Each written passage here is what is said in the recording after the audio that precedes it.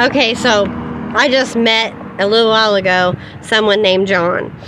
And we had a very short conversation about John and Jesus. And he made the comment that John helped me see everything. No, that's not how it goes. Okay? So I laid down my life, and because my truth and my legitimacy is laying down my life for everyone as Jesus, all the torment and the hell I've been through, I went back to the Father, and the Father helped me see again and raised me from the dead. And let me read the verses that go with what I'm saying. That is the truth. Okay, so my phone's starting to get really slow, and so that's why it takes me a minute. But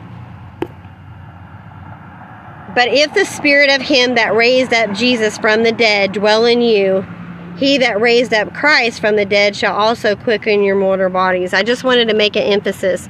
God is the one that brought me back to life. But God couldn't bring me back to life alone had I not been the truth. Okay? I'd have just got lost in the wilderness in my grief and my sorrow, and I would have forgotten all of these things that I had come up with. But I'm the truth, and this is what God did. For the Father loveth the Son, and sheweth him all things that himself doeth, and he will shew him greater works than these, that ye may marvel. And the whole point of the marvel is the things that I spoke out in the songs, like I said, certain parables that people put in songs, and it's things that I said and that have been manifested all over the place. I could have forgot those things. I could have even forgot the Tesla. I could have. But because of my truth and it being the real deal, God is the one that raised me and shows me all I do. And you're supposed to be marveling at it, but it seems to be like a competition, and it's not that great. And people you're listening to my social media to manipulate my weaknesses to shed a bad light on me. It's not going to work. It doesn't matter what you do.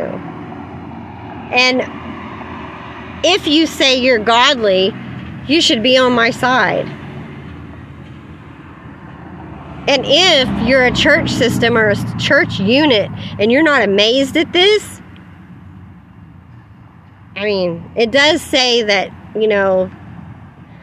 it took 40-some years to build the temple, and we'll tear it down and build it in 3 days. I am the Spirit of God. And it also says the Spirit had not yet been given because Jesus had not yet been glorified.